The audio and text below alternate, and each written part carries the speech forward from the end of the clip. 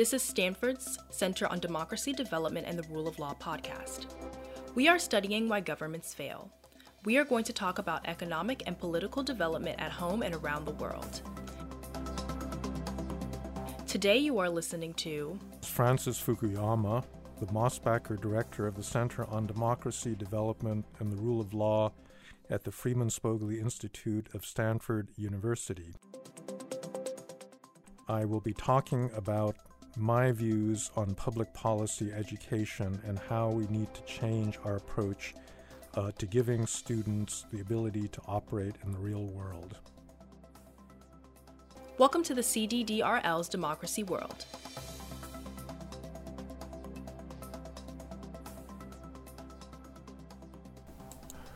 Public policy education is ripe for an overhaul. Rethinking how it should be done has been one of my major preoccupations over the past decade, and is the focus of the work that we are doing now at Stanford in restructuring our Masters in International Policy program. It is also at the core of several mid-career programs we run here at the Center on Democracy, Development, and the Rule of Law, such as the Leadership Academy for Development, or LAD. Public policy education in most American universities today reflects the broader problem in the social sciences, which is a dominance of economics. Most programs center on teaching students a battery of quantitative methods that are useful in policy analysis: applied econometrics, cost-benefit analysis, decision analysis, and, most recently, the use of randomized experiments for program evaluation. Many schools build their curricula around these methods rather than the substantive areas of policy such as health, education, defense, criminal justice, or foreign policy. Students come out of these programs qualified to be policy analysts. They know how to gather data, analyze it rigorously, and evaluate the effectiveness of different public policy interventions. Historically, this approach started with the Rand Graduate School in the 1970s, which has subsequently undergone a major rethinking of its approach. There is no question that these skills are valuable and should be part of a public policy education. The world has undergone a revolution in recent decades in terms of the role of evidence-based policy analysis, where policymakers can rely not just on anecdotes and seat-of-the-pants assessments, but statistically valid inferences that intervention X is likely to result in outcome Y, or that the millions of dollars spent on policy Z has actually had no measurable impact. Evidence-based policy making is particularly necessary in the age of Donald Trump, amid the broad denigration of inconvenient facts that do not suit politicians' prior preferences. But being skilled in policy analysis is woefully inadequate to bring about policy change in the real world. Policy analysis will tell you what the optimal policy should be, but it does not tell you how to achieve that outcome. The world is littered with optimal policies that don't have a snowball's chance in hell of being adopted. Take, for example, a carbon tax, which a wide range of economists and policy analysts will tell you is the most efficient way to abate carbon emissions, reduce fossil fuel dependence, and achieve a host of other desired objectives.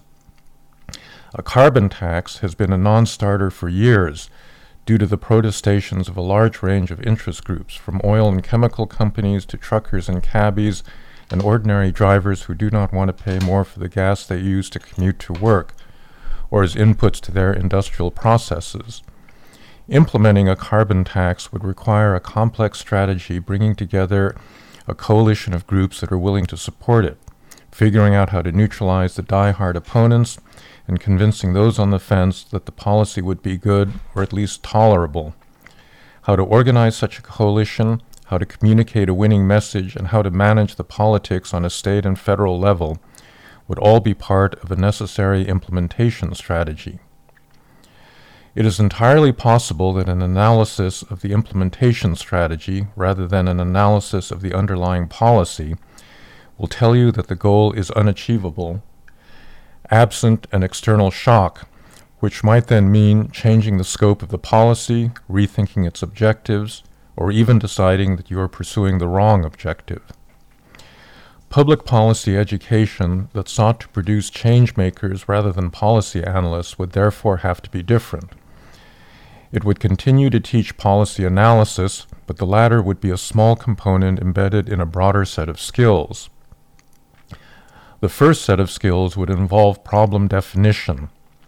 A change maker needs to query stakeholders about what they see as the policy problem, understand the local history, culture, and political system, and define a problem that is sufficiently narrow in scope that it can plausibly be solved. At times, reformers start with a favorite solution without defining the right problem. A student I know spent a summer working at an NGO in India advocating the use of electric cars in the interest of carbon abatement. It turns out, however, that India's reliance on coal for marginal electricity generation means that more carbon would be put in the air if the country made the switch to electric vehicles, not less. So the group was actually contributing to the problem they were trying to solve. As Matt Andrews, Michael Woolcock, and Lant Pritchett of the Kennedy School have argued, it is important to start from a concrete problem, that is, something that other people believe to be a problem. This means that there is already a constituency in favor of change, which can be the starting point for a coalition of people who want a different outcome. The second set of skills concerns solutions development.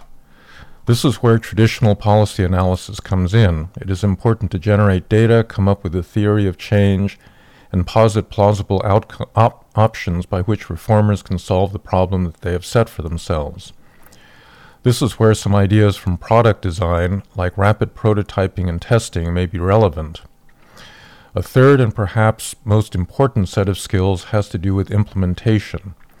This begins necessarily with stakeholder analysis, that is, mapping of actors who are concerned with a particular policy problem, either as supporters of a solution or opponents who want to maintain the status quo.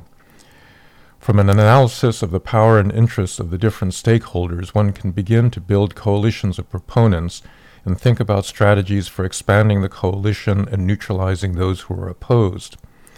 A reformer needs to think about where resources can be obtained and, very critically, how to communicate one's goals to the stakeholder audiences involved.